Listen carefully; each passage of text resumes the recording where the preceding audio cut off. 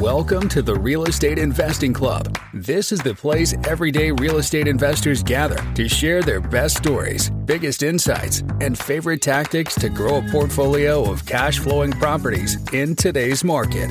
Here's your host, Gabe Peterson.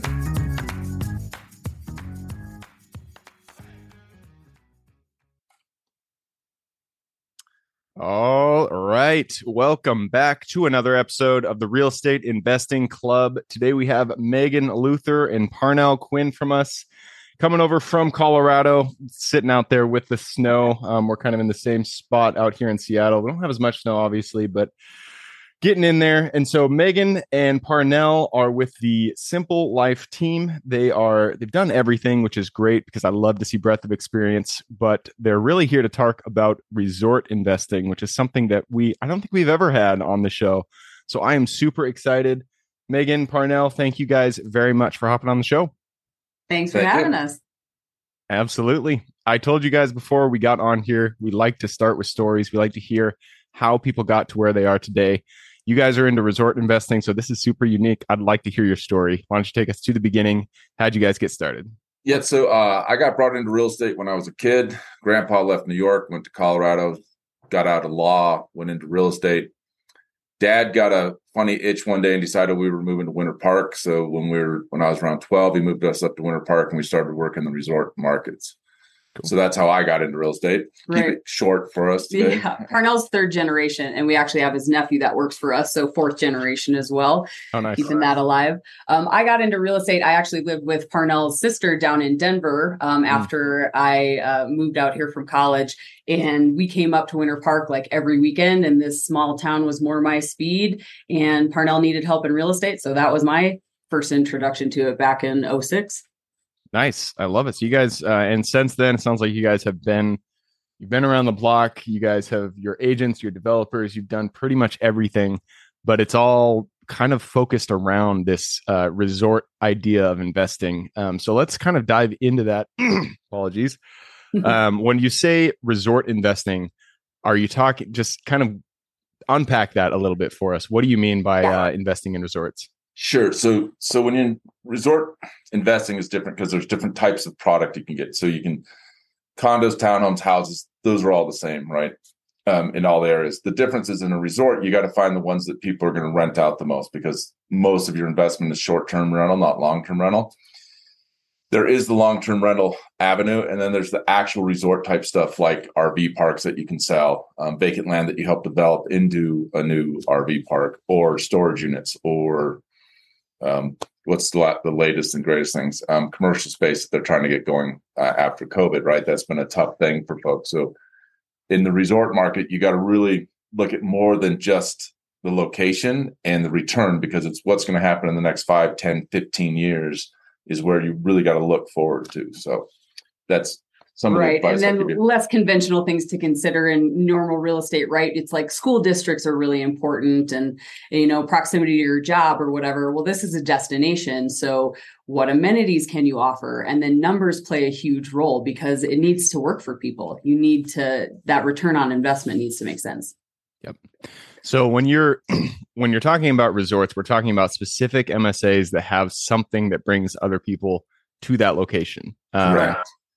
So I know resort, it's kind of a generic term. It can be applied to a lot of different areas. Right. Do you guys, it sounds like you're in Colorado, obviously Coloradoans, you guys love to ski, you love your snow.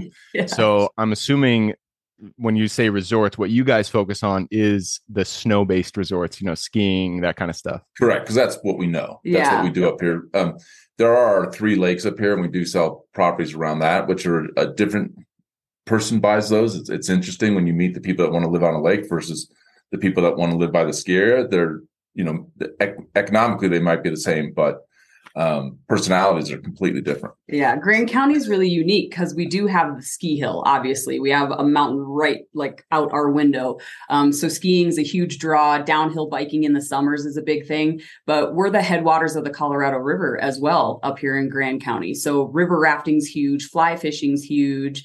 We have trail systems. So yeah. And then Parnell mentioned the lakes as well. So we've got a broad spectrum of resort type activities that draw people to our area, which is really neat. Yeah. Right. And to help your listeners out, when you look around a golf course, right? So most people have seen golf courses or been on one, but the houses right on the golf course are worth more money. And then as you step back, they get less and less. Well, it doesn't necessarily mean the ones on the golf course are going to rent the best, because a lot of people want a little privacy, and the golf course being right on it takes away that privacy. So when they're up for the weekend to have a good time, they don't want the people on the golf course seeing what they're doing. So you got to kind of weigh that in with on how you're going to figure out what's the best investment for the group that's buying it, and then how they're going to use the property. Yeah. And I'm assuming like probably the most popular asset that you'd be investing in a resort area is short-term rentals. Yes. Single family houses that are just geared up to be a short-term rental. I own one property in a resort town, Hot Springs, Arkansas. I don't know if you call it a resort town. People do call it a resort town, but absolutely, yeah. it is a self-storage facility. I have found, and I know I don't want to extrapolate my one experience to everything out there, but I have found that there's more, there's plus sides and downsides to resort areas. There can be a lot of demand in peak seasons for that area, like during the summer in Hot Springs. We find that we just get tons of inquiries. But there's also the downside, which is during the slow seasons, there is virtually zero demand. And I found that there's a lot more vandalism in those type of areas. Is that the same kind of thing that you guys are seeing? Yeah. We don't see that as much. We used to, like when Parnell was here back in the day, and it was really just the ski resort that brought everybody. We used to have spring and fall that was just completely dead, ghost town, right? Like those off seasons. Like the restaurants would shut down because nobody was here. Even the locals didn't go out because there was just nobody here. Yeah, that's changed in probably the past 10 years. It's gotten way more consistent. So, and the variety of activities that we have in our area, it's not just the ski hill, right? We have hot springs as well. And then the lakes, like we were talking about before. So that variety of activity tends to keep us busier now year round. Yeah. And the investment that's come in, like big groups, the Aspen bought the management rights to the Winter Park Ski Resort. So they're doing a ton of development down there. They have long-term plans, and that's helped our area a lot. So, the nice thing about cold areas, we don't have as much vandalism because if it happens, it's only in the summertime, and it's usually not anything major. And being in a small town, most of the locals still know each other up here. Other big resort areas, yes, they have the same problems, but the vandalism's gotten a lot less because of the Airbnb type rentals that people are doing now. And people are getting smarter, and they're doing 3-month rentals. So a corporate escape, you can work from anywhere. Well, I'm going to go to Winter Park. I can't afford the high ski month, but I can take April, May, and June and be in a nice quiet area, right? Or I can come in September, October, November, and I can rent those 3 months. So that way of opening up different rentals and really looking at all the advantage points of where you can find renters is one of the key things in the market. And it's tough to do. And storage units are huge in resort areas. Yeah. It is crazy how many storage units there need to be and how many are being used. Yeah. It is, it's a good business to be in those areas for sure. Yeah. So I'm just trying to think about this from the perspective of an investor who has not yet invested in a resort area, but they want to. You guys live in a resort area, so it makes sense that you probably started out where you live.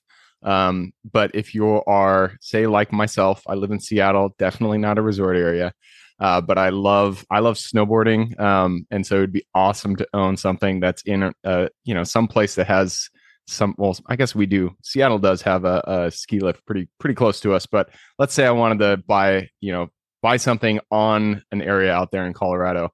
How do I choose the market that I'm investing in? What are the specific criteria that you guys look at when you are deciding on a resort town, a resort asset? Yep. The first thing we start on is your budget, and we try to keep you below your budget because there's no sense owning a investment property that's going to drain you of money, right? They're supposed to be making you a profit. So we look at your budget, make sure that you're buying something that will float for you. And if you get in trouble, you're able to keep it without too much of an issue. Like if COVID happens again and you're not allowed to go to the ski resorts, you got to be able to fund that money for that period of time. But what we look at is cash on cash return. What's your total taxes at the end of the year. So we can go through all your documents for you and say, okay, here's your write-off for the property. Here's your tax deductions. Here's your rental income that you should get. This is the estimate from Air DNA. Is that what it's called? Yeah. They're pretty accurate about this stuff now. So we show them all those numbers, and then we give them the alternative. If it all goes to hell, what can you make long-term? Will it cover the nut? Yep. Right. And if it does, then that's a good buy for you. If it doesn't, then we got to go look at something cheaper or something you can put more money down on so that the rates work. And this giant jump in interest rates is really throwing a lot of people off their track of buying their investment properties. Yeah, that's because that 3 to 7% was too fast, right? But anyway, a lot. That ate up all the profits. Yeah. The other thing to consider is just how you would want to use it. Right. Like we get a lot of second homeowners that come up in the area as well. So that investment is different than somebody who just wants to rent it out, cover costs, make a profit, and they're never going to use it. So we have to balance that and figure out what people are actually trying to do. Yep. That makes a lot of sense. And then if you're looking at like an RV park or something like that, just because you mentioned that, we have a couple locations up here that would be ideal for RV parks. When you're looking at those, it's, what can you make in the summertime? Because the wintertime, you're not going to have a whole lot of nightlies or weeklies. You might have to fill it up for the whole winter with long-term people that stay there all winter. So those are things that you got to balance out, where other RV parks, they'll stay busy year round. Yep. Makes sense. I just took a peek at the clock. We are running out our time for this initial interview section. But before we jump into the quick question round, you guys, when you submitted your form, the title that you said is how to earn $100,000 in your first year in real estate. We haven't even touched on that, so I have to ask. Yep. What is your advice to make that first $100,000 for new investors just getting into real estate? To team up, find other investors that are smaller like you are, and go team up on a property. Look for a fourplex and above. If you buy anything less than a fourplex, you're going to get in trouble because it doesn't rent out one unit, then you can't cover the mortgage. Less doors is more volatile, right? Yeah. Like it's riskier. So, and I'd say get a group of people together, get 5 or 10 of your friends together and invest that way. Yeah. Leverage the people and collaborate for sure. Everybody wants to do it themselves, right? But it's like, if you've got a group of 5 buddies from high school, college, work, whatever it is, just make sure you have a solid partnership agreement. Everything's really laid out and dialed in, but go in it together and grab those 4 plexes, 8 plexes, 16 units, 20 units. That's when it starts making sense. Absolutely. Couldn't agree with that more. And I like that you said less doors is actually worse, because that is always what I say. And when I first got into self-storage, I bought smaller facilities because I thought that would reduce my risk. And that is not the case ever. The smaller you go, the more risk there is, because your gross revenue is reduced. And which means if you have any issues that run up in the property, that profit that you had projected is going to be eaten up very quickly. So I like that you said that. Don't start small, start big. And that rounds it out. So it's time to jump into the quick question round. You guys ready? Yeah. Sure. Let's do it. Starts with books. I'm a big bookie, so give me 2 recommendations, 1 for general life wisdom and 1 for real estate specific. Cool. We read a lot of business books and stuff. So I really like Grant Cardone and his group Cardone Ventures. So Sell or Be Sold was a really good one for me as far as a business book goes. And then Natalie Dawson wrote a book called Teamwork. So it's like really practical application about how you build out a team. I found those ones to be like had the most effect on me most recently. Yeah, I would agree. I like the Grant Cardone books, but I'm reading right now The Power of One More. Ed Milet. Yeah. Ed Milet wrote it. That's a good book. The other one is Grip or Traction. And those are both on how to build your business if you're looking for something different. But The Power of One More is really good. The super impactful real estate specific book I would say for people starting out is Michael Mayer's 7 Levels of Communication. That one's awesome as well. Focuses on relationships, right? That's what this business is all about. Absolutely. Business and real estate specifically is all based on relationships. All great recommendations. Thank you, guys. Moving us on. This next question is for your younger self. So let's go back in time and go to your younger self who was just getting started out in real estate. Go to them, look them in the eye, and give them one piece of advice moving forward. Yeah. What I'd say is I wouldn't go back to my younger self. I'd just go to myself today, and I would tell myself the same thing. Find the best people to invest with, and start that, like we mentioned before, start a team. We've been working with a guy, Michael Kent, and we've got a 10-acre lot that we're going to turn into 200 units. And we've got a couple other investments with friends that we put together. So we own a 4-plex with friends. So find a group of people you can trust and start building that collaboration. I love it. Megan? Yeah, I would just say, don't be afraid to team up. I'm a very type A, like analytical person, and I want to know all the information and get everything like dialed in. I would say to just find the right person to team up with, like build that group out, to Parnell's point, and you can build so much faster and grow so much bigger when you have the right people in your corner. Love it. What's that quote? If you want to go fast, go alone. If you want to go far, go with others. Something like that. Right. Yeah. Something like that. Yeah. That's good. Good quote and good advice. Moving us on. This next one. Oh, I lost my spot. There we go. Superman strength, superwoman strength. Every single one of us is given strengths that we uniquely give this world. What is your guys' superwoman, superman strength? You go first. Oh man, superwoman strength. Attention to detail, I guess it would maybe be, if you want to call it a strength. It can be a detriment as well, but I'm a really big contract nerd, and I like to make sure that people we work with are protected. And you never know what can happen in a real estate deal, so being solid on that front is critical. And my superpower is seeing the angle in something. Yeah, your creativity. My creativity with a project or an issue, getting people to where they need to go without the conflict, right? So find that angle. That's my superpower and stuff. Parnell has the ability to think like all around the box, not just, it's really cool actually the stuff he's been able to accomplish. It sounds like you guys are a good match. You got one person who has the attention to detail, one person who's big picture. So they always fit well together.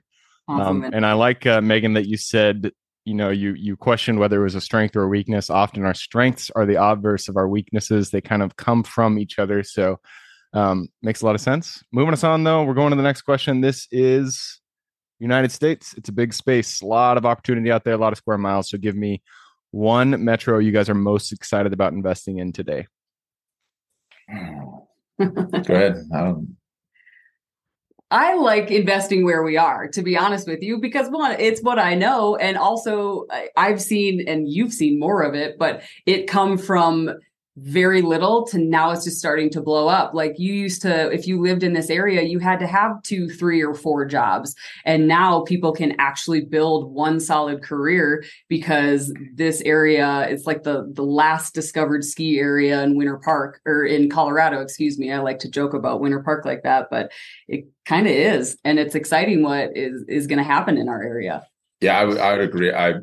I like the area we're in, but if I was to move into somewhere, Boulder or Golden would be a place. Those are 2 towns just down. Both have resort things to them, but those are 2 areas that are really starting to pick up some steam on more people moving into them. People because Boulder's a beautiful area and people escape there. Golden is like a less expensive Boulder, so Golden's a good place to go. Nice. Yeah, I've heard really good things about Boulder. My when I was back in corporate, one of my old boss, he went. Did he go? Is there a college in Boulder? I think there is. Yeah, right? CU. Yep. Yeah. He went there. He was crazy about that place. So he's a buff. How does he feel about Deion Sanders coaching now? I don't know. I haven't talked to him football for a while. So. But I've heard good things about Boulder. Good area. Moving us on, though. None of us are islands. We all stand on the shoulders of giants. So this is about mentors. Who is one mentor who has contributed significantly to your guys' career today?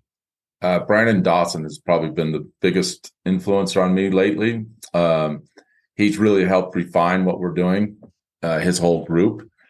So that's been awesome for us. Yeah, I'd piggyback on that too. Yeah, Brandon, and then his wife Natalie as well. Yeah, right. So that's Cardone Ventures is their group. They've really helped us grow as business owners, leaders. and they've had a huge impact. All right. Shout out to Brandon. And did you say Natalie? Yep. Mm-hmm. Shout out to Brandon and Natalie. Thank you for helping them to get them where they are today. Tongue-tied. All right. That moves us to the second to last question. This is about tools. Tools form the backbone of every business. So what is one tool you guys cannot live without? Our CRM. So we utilize HubSpot. It's got the potential is limitless. And then I really like Asana as a project management tool in addition to that. So I had two. Yeah, it's the CRM for me. That's HubSpot. Yeah. Yeah. Without I've heard good things about HubSpot. Really, like I actually said that on the last podcast too, is I should need to change that question, because everybody says their CRM, and that is the right answer. You cannot live without your CRM. I should probably just change it to, what CRM do you use? Right. All right, that leads us to the very last question. You guys have given us a lot of good advice, a lot of things to think about. I'm sure people want to reach out and get in contact with you. What is the best way for them to do that? Yeah, we're on Instagram a lot. So it's The Simple Life Colorado. And then Parnell's also it's his name, Parnell Quinn. So kind of, we pay attention to that a bit. Yeah, if you type in Parnell Quinn, you most likely will get me in the Google. All right. Parnell Quinn, and then The Simple Life Colorado, and also the simplelifecolorado.com. I will put that in the show notes. So if you guys want to reach out to Megan and Parnell, just click a little more in the description. It'll pull down the full description, and in there you can find their URLs. Right on. Well, Megan, Parnell, that wraps it up. Thank you guys very much for hopping on the show. Awesome. Yeah, thank you. Absolutely.